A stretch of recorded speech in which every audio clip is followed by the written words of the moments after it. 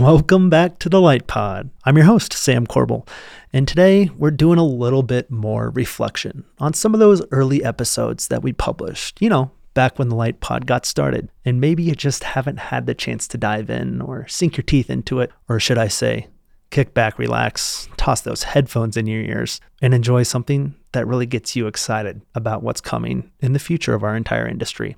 This episode was originally aired in April. It's with Jay Ratton, a VP at WSP. He talked a lot about what it means to be smart in a building and how it's not something you install, rather it's something that you create and design. What's interesting about this episode is it really reminds us how important lighting is, but how it's all of a sudden plugging into so many more things than maybe just that switch on a wall. And the purpose lighting might serve moving forward, well, it could also be broader, bigger, and more large scale. I really enjoyed this episode, and I really enjoyed talking to Jay because this is the future. This is forward thinking. Enjoy. Welcome to the Light Pod, brought to you by Light-Eye, a hub for ideas, education, and well, a little bit of entertainment. I'm your host, Sam Corbel. And today we are lucky to have Jay Ratton in the studio. Jay is a vice president at WSP and a smart strategist for the built environment, both inside and outside. Jay brings to us a storied career of lighting design and has transitioned into an opportunity to explore how technology comes into play and how this industry in construction is transforming really from beginning to end. Jay, welcome to the podcast. How are things going? They're going well. Thanks for having me. Yeah, it's great to have you here. Welcome to Denver. I know you drove down from the mountains. You're living up at like 8,000 feet, probably enjoying summer and avoiding this 90-degree heat.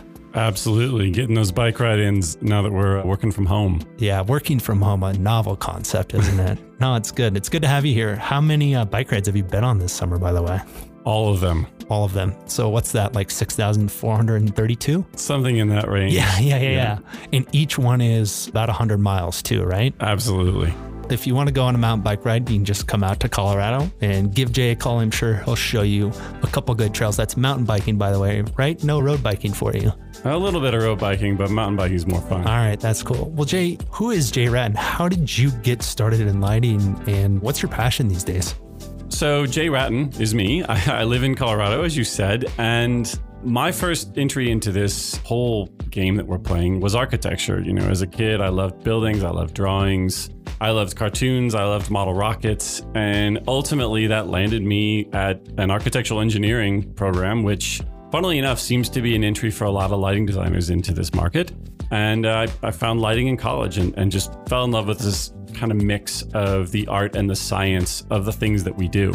Rock chalk, yeah. Exactly. And so started a career working in lighting design and figured out what I liked and what I didn't like. And one of the interesting things that happened for me is LED. As we saw our industry shift to a much more digitally native light source, interesting things started to happen. And for me, that was that these lights started to become little computers. And little computers can do more than just light.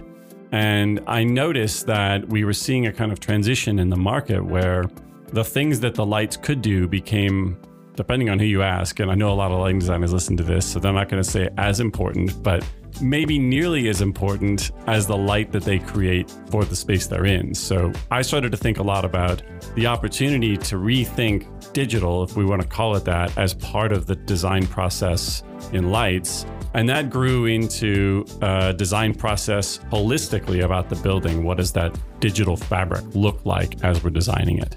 So when you talk about that digital fabric and all this technology that's really being injected into a source, a design tool, where is that today and what's piqued your interest and kind of allowed you to maybe pivot into a more broad scope in terms of analyzing the built environment?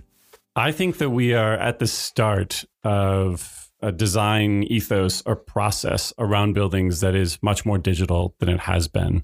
We need to start to think about the reasons why we're building these buildings. And ultimately, the reasons why we're building these buildings is for the people in them, right? We're creating an environment, whether it's a building or a city or a neighborhood, where people are supposed to be happy, healthy, enjoying life and working effectively, etc. our lives are becoming much more digital. And by virtue of the fact that you and I have a mobile phone sitting in front of both of us, we're sort of used to this digital persona that is us, and our expectation of data and interaction with systems has grown immensely over the last couple of years, let's say last decade. I'm going to pull you back because like you said, the built environment is there for people, but there's something that comes before the built environment, and that's the desire to have that. And while people may end up at these spaces, somebody has to come up with that vision, and that's the designer, but then somebody has to finance that. Somebody has to approve it. You're diving into almost that pre-side of even the experience and trying to help people understand what it is they may even be able to think about creating. Talk to me a little bit about that. Well, you're absolutely right. Many times clients don't build a lot of buildings. I mean, the advantage of working for a firm that does design is we think about it all the time. And so in many ways, we're leading our clients through a journey that is part of the process of creating this space. And they may have an idea of what they want to create, but to be able to come in and take them on that journey, help them understand the business value, right? Why invest in certain things? What's the ROI going to look like for these experiences versus these other experiences? How do you create a unique space that people want to come to again and again and again? And then ultimately to translate that into a set of design documents, instructions for building this building that we're going to build. When somebody says, hey, I want to build a building, what percentage of the time have they done it before? That's a good question. I think it's probably 50-50. It feels like the company they work for may have built a building before, but it may be their first building that they're creating. I would say more we see kind of large developers of buildings that do it all the time, and then small developers of buildings who do it occasionally. And they're both really interesting as clients because large developers know what they want. You know, the Heinzes, the Brookfields, the Tishman Spires, the Boston Properties, they've got hundreds of buildings in portfolio. And so we work with those kind of guys, and they know roughly what they want to do and they understand the market, but they're really keen to figure out what these digital experiences look like. The smaller developers are much more, I think, locally focused. They're part of the neighborhood fabric. You mentioned the guy that owns the building where we are here today, owns the whole block, has lived here maybe his entire adult life. I don't know, I'm making that up, but You're right. They're really connected to the neighborhood. They know less about, sort of what's current and the most fancy eye-catching feature for the new properties that are happening wherever, some CBD in Australia or whatever. But they really care about the community. And so I would say it's not a direct answer to your question, but I would say developers fall into those two categories. Let's talk about them both. The people that have an idea, they're going to come to you with a pretty strong vision. The people that don't have an idea are also going to come to you with a pretty strong vision, but the lack of background or maybe the overzealous to drive what they've done in the past, there's a fault to maybe both sides of it. So much is going on in the built environment and construction and technology. Let's dive into the data behind that and how technology is plugging in, how that LED that you talked about isn't just a light source anymore. We're putting thousands, maybe even millions of computers in a space. What's happening? What's happening is exciting, right? Let's call it a digital fabric, this sensory network. If you think of historically, we have buildings and they have bones, structure, and they have skin, facade, walls, those sorts of things. I see digital as the nerves, and the nerves are growing in strength and offering and complexity in these projects, which means that we can do cooler stuff. Why do we need cooler stuff in a building? That is a profound question. I think that we don't. In many ways. Like, it's funny, if you were to come to my house, you would see that I'm kind of a Luddite. I don't have Alexa. I don't have a lot of digital connectivity. And that's just how I've lived my life. But I think there is a consumer expectation for connectivity that is driving this need. People have become used to their phone knowing how much traffic there is on the road, or where their Domino's pizza is, or what the last credit card transaction they had is, or what the COVID case count was yesterday everywhere. So you have this kind of consumer base that expects connectivity and knowledge and data to flow. And I think that's driving a need for our built environment to respond. So it's more what we experience is driving us to say, hey, I got all this cool technology around me. Why do I just walk into a building where there's just doors and light switches? Why doesn't the projector drop out of the ceiling automatically? Why doesn't the toilet flush itself? Where's my fresh coffee when I get to my desk? Automate everything. It's the world we're living in. You mentioned the smartphones. I mean, we all have thousands of dollars in our pockets every single day, and we do rely on them. But there is all this technology. It's not necessarily being implemented correctly. What's missing in design today? Well, I want to stay on the driving point, and then I'll tell you what's missing. I think ultimately what drives all of this is people want to control their environment. They want to be in control. They want license over what's happening to them. And they have that in many parts of their lives. But one of the slides I often use with clients is you walk into a commercial property and there's a thermostat with a box over it. You can't adjust the temperature. You're talking about that clear box, the clear box on the side of the it. clear box, Yeah. right? And so we have these kind of, particularly on the commercial side, these buildings that are not interacting in a meaningful fashion with their users. And I think users see that. I think what's missing is a design process ethos around how the building will interact with its users in a digital fashion. And it needs to almost ride in parallel with the physical. You can't separate the two, but I think it's important to think about them both. I think we should define how buildings interact with people quickly, because that's evolved. And when you look at the design process today, we typically will lay out a schematic. We'll try to articulate what is going to happen in the space. But for the most part, the doors open and close, the lights turn on and off. That's what we expect in our buildings in the past. But looking forward, as you talk about this digital fabric and putting computers in the spaces, there's that digital component. There's the data behind it. There's the programming, the pre-programming, the post-programming, modifying it at certain times of day or based on user comments over a defined period of time. Are we into the evolution of, let's just call it, a dumb building is gone and smart buildings are all we're going to build moving forward? I think to call buildings dumb and smart is maybe oversimplifying, the problem. I think that all of our buildings are becoming smarter every day. All the systems that ride within them are largely digitizing it. I think it's harder and harder to buy a BMS that doesn't use blue wires in some fashion, right? We see this sort of transition to the IT realm in many of the control systems. We're seeing it in lighting, like PoE lighting becoming potentially more prominent. Certainly at the controls level, they're all networked. So they're becoming smarter and smarter. And where I think we're missing an opportunity in the built environment to address this kind of user expectation we spoke about is to think about how all those now digitized systems plug together. What I think we're going to get is a place where the buildings run themselves a little bit more intuitively, right? They learn. If I was to talk about what I think a smart building is, it's a building that learns. It understands that people are coming in and it responds accordingly. You could argue like an aux sensor is a smart system. It sees someone came in the room, it turns the lights on. Yeah, at a very basic level, it's a smart system. Right. But what it doesn't do is tell anything else that it just saw someone come in. There are other systems that would love to know that and maybe we don't even go someone, maybe we go so far as to say Jay is in the room. And then you start to see real value. Well, if Jay's in the room, how long has he been up? Maybe we should adjust the circadian programming for this to support his needs, not the general needs. Does Jay like it hot or cold? Does he like it loud or quiet?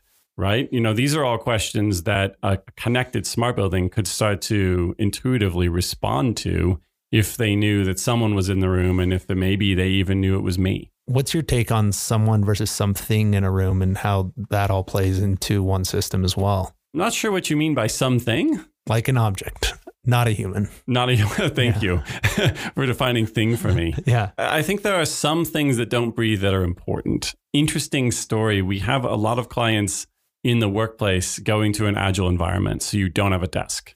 And there are obvious business strategy reasons around that. And I'm going to caveat this around, this was not pre-COVID.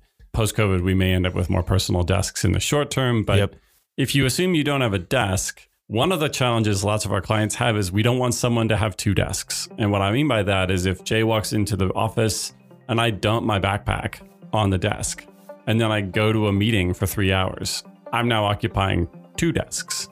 And so the things become important. And I've seen some really interesting systems coming online that can detect presence of person without the person's there. So the system sees that there's a bag on the desk, and so someone's probably claimed it. And is that system like a camera or? In that case, it's a camera. Yeah. I tell you what, let's take a quick break. And when we come back, we can dive into that digital fabric. We can talk about some of the science behind it and really explore what it is that's going into the built environment that's creating these new opportunities. Sound good? Sounds good. Hey, real quick. This podcast is brought to you by Light-Eye, a new hub for ideas, education, and well, a little bit of entertainment when it comes to architectural lighting. Check them out at lytei.com.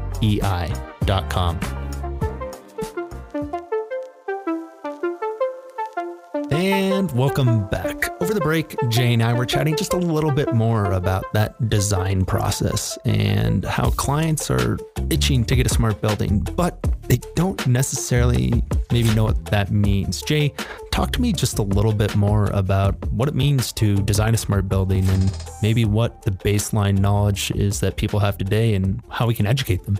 Sure. One of the funniest stories that actually is sort of the question you asked. We had a client come to us and he said, I've read about these smart buildings. I want one. What is it? Right? And that kind of starts the discussion around like, well, how do you design one? Wait a second. It's like going to a car dealership and saying, I want a car, but does it have doors or a steering wheel? That's a great analogy, actually, because that's the response we get back. A lot of times clients are like, I want a smart building. How much does it cost? And my response is, if you wanted a car, how much does it cost? Well, there's a lot of variables in there, right? What do you want it to do? How fast should it go? How pretty is it? And all those things do apply pretty clearly to a smart building. So the way we typically start with a client is to think about experience and think about the types of outcomes that that client wants to achieve by having a smart building that they couldn't with their, let's call it a dumb building. We talked about those. So if we can start to develop the experience they want. Now, we won't know all the things that we're going to need to achieve. One of the fallacies, I think, of a smart building on the market is that it's future-proof. We can make a building as future-ready as we can, but ultimately, we don't know what's going to happen in the future. And while we do focus on experience, a lot of what I coach clients to remember is, let's get the plumbing right. Let's get the digital plumbing in place, because you don't know what kind of toilet you're going to need in 10 years, but we know it's going to need plumbing. And that's kind of how we approach smart. So let's start with experience. Let's say we talk to a client and say, hey, what are the kind of people that come to your building? What kind of building is it? Okay, it's a hotel. So you have guests, you have return guests, you have probably delivery people, you've got people that work there, facility maintenance, right? Let's build those personas. Those are the kind of people that come to the building. What are the outcomes we want to achieve through the smart building? What does that guest experience look like? When I walk in the front door, does the building welcome me on my phone? Is there a greeter there who recognizes me and my face and says, hello, Jay, in person? Can I open the door to my hotel room without ever having to go right to the front? Does the room remember the music I like, the temperature I like, and automatically pre-cool and set itself up for me because they know I'm coming? Those are the kind of things that we walk clients through. And what that does is enables us to build this kind of shared set of values about how being in the building will be. That drives digital. That then lets us come in and say, these are the kind of systems you're going to need to connect to generate the data to enable those experiences. Does that make sense? Yeah, absolutely. I'm sitting here and I'm like, is Jay pitching me a movie script from 2050? You know, like, it's hard to believe that this is all here. It's all real. Everything you just mentioned, there probably is some way to achieve it or a form of it today. It's absolutely. It's 2020. We build connected buildings every day. We take Ethernet cables. We take computers, we put computers in things that didn't used to have computers in it, and we start to report data. Data. I mean, data driven. Talk to me a little bit about, if you have all these systems, where does all that data go, and how do you figure out how to sift through that data, make sense of that data? The data goes to the cloud, man.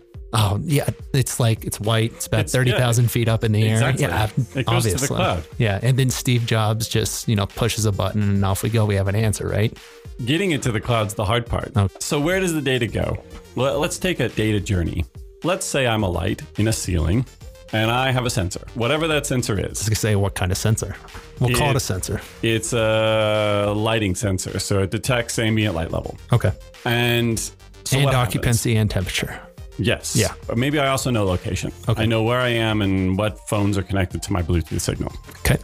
So I have these signals, I'm recording them on my little Edge processor. Edge would be what we would call that device. It sits out at the edge of the network. Okay.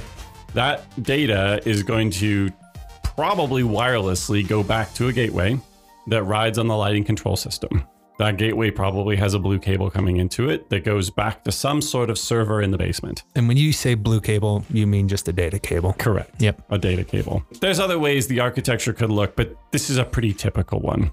That server in the basement is collecting all the data from all those different sensors, right? And it's also, and this is really important, injecting metadata into the system. What is metadata? So metadata is the information that tells you what the system or sensor is and means. Okay. So a 0 or a 1, a 50 that comes in on a signal is not very important unless you know that that 50 is a temperature sensor and its temperature sensor is in Celsius or Fahrenheit. 50C and 50F are very different. Absolutely. Right? So that's the metadata. The other kind of things that are really important are like, well, where is the sensor?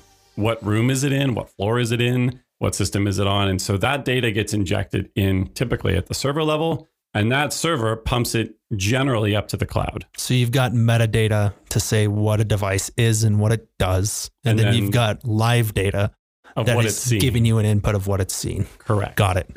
That goes into the server, up to the cloud at 30,000 feet. What happens from there? Now, one thing that we may want to talk about is whose cloud?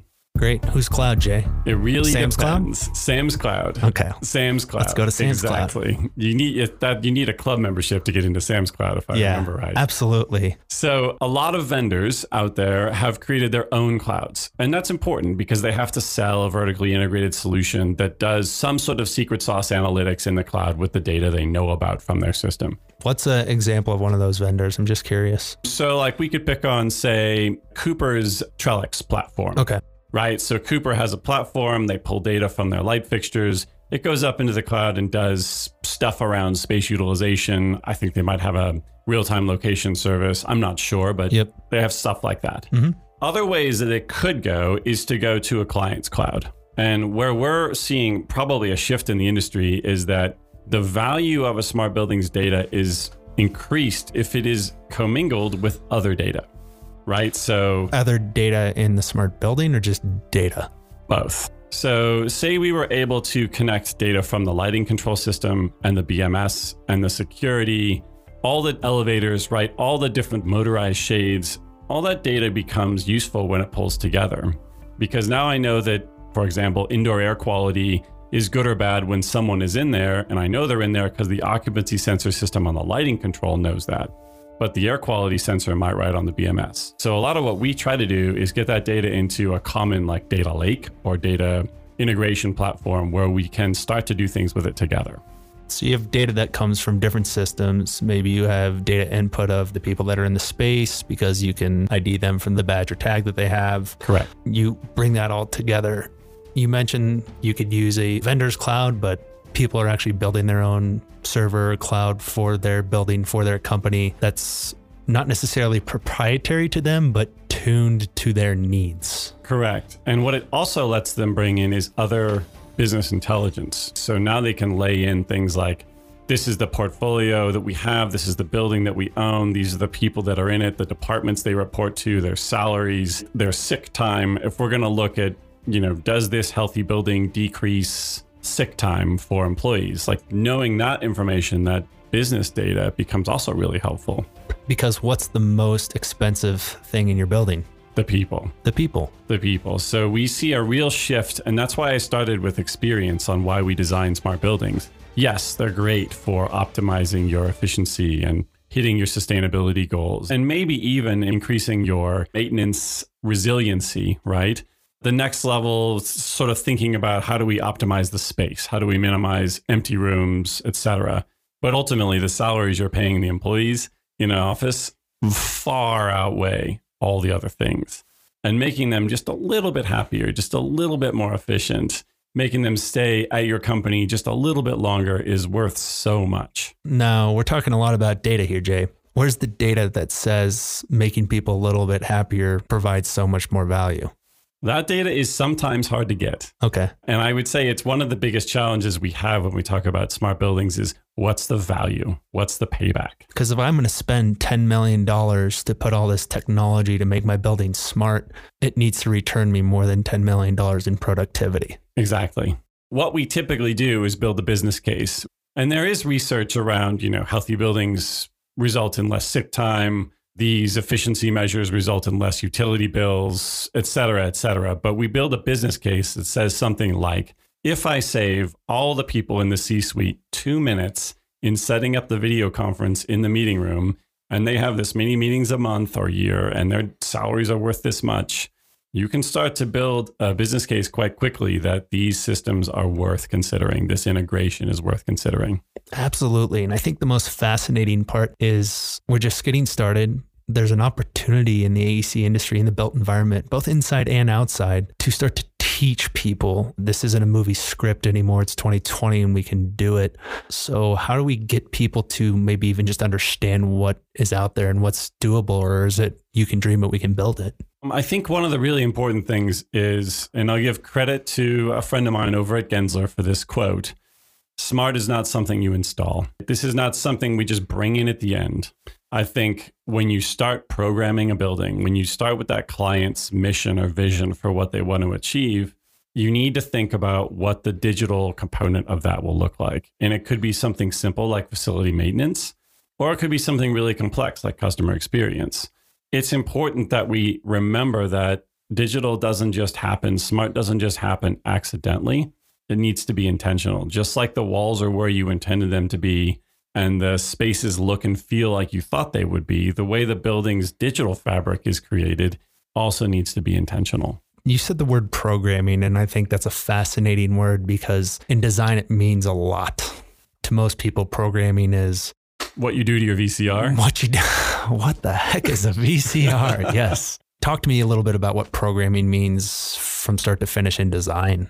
Well, I'm not going to try to cover that entire topic, and it's probably not even something I can cover well. But for me, I think programming means really figuring out the client's business case, business needs. So an owner wants something. They want a building or some sort of built environment that achieves outcomes.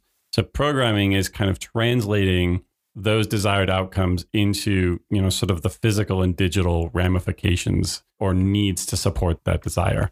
How long does it take the nurse to walk from the nurse's station to the patient room? How frequently do they do that? How do we minimize that time? Because that time affects business operations downstream. And so like adjacencies are something you hear used a lot in programming. And you can program for adjacencies, but then you can put technology in a building and make it smart, measure and monitor that, operate more efficiently in that building, but use that data to go build the next one. Yeah, we're seeing a really interesting time where design automation, I think, is going to be fascinating. This idea that we approach every building as if we've never built another building blows my mind. How many buildings does my firm build in a year? How many million square feet do the big architectural firms program in a year? Surely we can learn from those. Surely we can build a kind of meta model of what successful offices feel like and start there. Probably not the question you were asking, but I think it'll be really interesting to watch these kind of computationally derived buildings sort of augment the creative process that we also go through. I think there's a lot of fear around artificial intelligence or machine learning or some sort of algorithm coming in and taking my job, but I see it as it frees me up to spend the time that I have on the things that add value and not spend time drawing circles on plans. So we're looking at design automation. We're looking at people's jobs. We've talked about healthcare. We've talked about office space. The built environment has many, many uses. But there's one thing that's for sure is given the pandemic that we've gone through recently and are still experiencing, the social interaction of humans is being distanced. The value of a space is changing. How does smart buildings and smart solutions play into all of that? Maybe where it's installed right now and also moving forward with future construction. Obviously, everything that's happened in the past few months, in many cases, is horrifying and alarming and scary. But there is, I think, a silver lining on the cloud. That is, it's caused our industry to kind of reassess why we did what we do. the way we were building buildings is being reevaluated across the market. In many ways, that's super exciting because it makes us kind of reintegrate the things that we could be doing with the things that we were doing. And I think that we'll see a fair amount of change going forward as everyone tries to settle on whatever the new normal or better normal is for their business. Smart is going to play a big component of that. Technology is going to play a big component of that. The clients we had that had implemented some level of smartness within their buildings, I think are really seeing the value. The business as usual changed quickly, right? We have a lab up in Boulder, and we've got, as an example, a bunch of occupancy sensors that detect people and desks and stuff. To be able to see the cliff that we fell off in terms of number of people coming into work and where they were at when we hit mid-March, and now that we've reopened, starting to see whether people feel safe coming back, and if they do, when they're in the office, where do they go? What do they do? Do they stay apart? Do they congregate? We can learn so much by looking at the data that comes from a smart building about how people feel comfortable in the space in this new normal, that I think it makes owners that have made that investment really agile and resilient to what was a fairly large, quick change.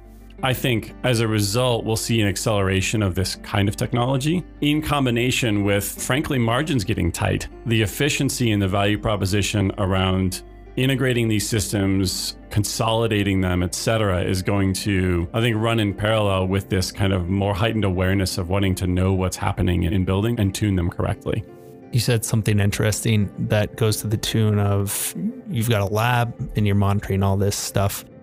That lab's your office space. It is, yeah. Right? It's incredible. I mean, the people that are in your office know this is there and they're comfortable with it.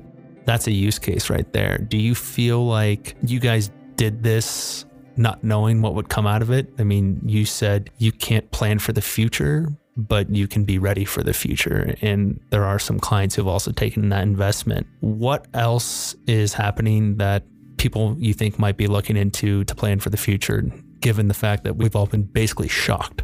Did we take a risk on the lab? No. I think we needed to understand what the space looks like. This is new. Anybody who says they've got it all figured out, I think they don't. So a couple cool things are emerging that are pretty interesting. One of them is this idea, and I was talking about it on the drive down here, in fact, of touchless. You know, I think we're all coming out of this with PTSD a little bit about touching stuff. And no one's going to touch an elevator button the same, particularly no one that's lived through this. And so we see this really interesting space around how do we move the things that we used to touch on the walls that were, let's call it communal, to the thing in our pocket that we're comfortable touching. And that's going to be really interesting to see. Some of the early things I've seen show up is like, how do we deal with elevator buttons?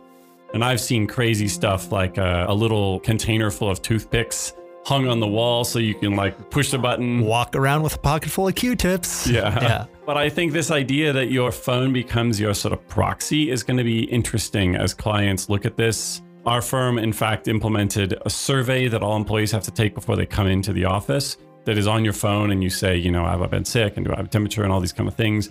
And then it tells you whether you're safe to come into the office. I think we'll see a lot of that. We'll see implementation of technology to take some of the fear and anxiety away from the experience that we remember. The other thing that's really interesting is this idea of virtual queuing. And maybe queuing is just a fancy English word for standing in line. And we saw this happening in restaurants. Like if you remember February, and you and I were talking about the last night my wife and I had out here before the whole thing happened. We went to a restaurant here in downtown Denver, went to the front desk. They had a line, which we entered digitally. And then we went to a bar and drank. And when it was our turn, right, we got the text message and went. Imagine that applied to a building. So we don't have to stand in line together, but we can ask for something. And when it's our turn, we get to go do it. So say it was a coffee in the coffee room, or I'd like to have a private phone call. Please let me know when a meeting room is available. Or I'd like to go into the office today. Let me know if there's enough desks to maintain social distancing so I don't drive down there and find out we're full.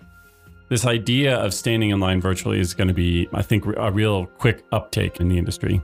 All of this sounds amazing. And I think we all agree that it's possible, it can happen, and it just takes a little bit of technology and some blue cables and a lot of design and a lot of thinking ahead of time.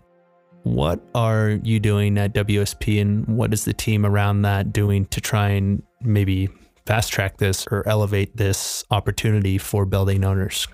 We've got a team that we spun up. This has been a few years now, but really, I think hitting our stride. It is a cross-cutting team of folks that have expertise in networks and BMS systems, lighting control systems, access control, and all the kind of things that our firm is good at, combined with a sort of business consulting and experience-driven mentality that I spoke about earlier. Sometimes I call it a SWAT team, but really we try to come in early on a project and help vision this kind of stuff with a client and really put down in layman's terms and then translate it into engineering terms, the kind of things that are going to be necessary to pull this off. We're super excited about the work that we do. I think one of the things I love about our team and frankly about the firm is that we get involved in so many interesting projects. And there's kind of a cascade effect. The more interesting projects you're in, the more interesting things you learn about and the more you can apply them to the next project. And when you say interesting project, I've got to ask, you guys are WSP, you're huge. What's an interesting project to you today? An interesting project is one where the client has a clear mission and is open, to be frank, to seeing us as part of the creation of that mission. I think sometimes, the owner just wants to build a building and flip it. That is not interesting in my view. I love owner operators. I love somebody who wants to make an improvement in the community and that they're going to make an investment for the long term and that they have a mission of what they want to achieve. So as an example, yesterday I got to present to a client who's going to build a massive hospital in New Zealand. And they want that hospital to be positioned for the future. They want to enable the Maori tribe to feel comfortable coming in. They want to connect to the community. They want to improve wellness. And they want it all to be digital.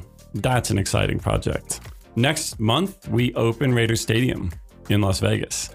Those are exciting projects. They don't all have to be $1.5 billion projects, but I do think those projects share something in common, which is that they're trying to make an impact. This has been an awesome conversation. I'd love to continue it with you more and maybe have, back and continue this discussion, but where can people get in touch with you if they have more questions? You can find me on our website, WSP.com. You can find me on LinkedIn under Jay Ratten. And you can email me at j.ratten, which is WRATTEN, at WSP.com. Awesome. Thanks so much for your time today, Jay. Take care. Stay healthy. Talk to you soon. Thanks for having me.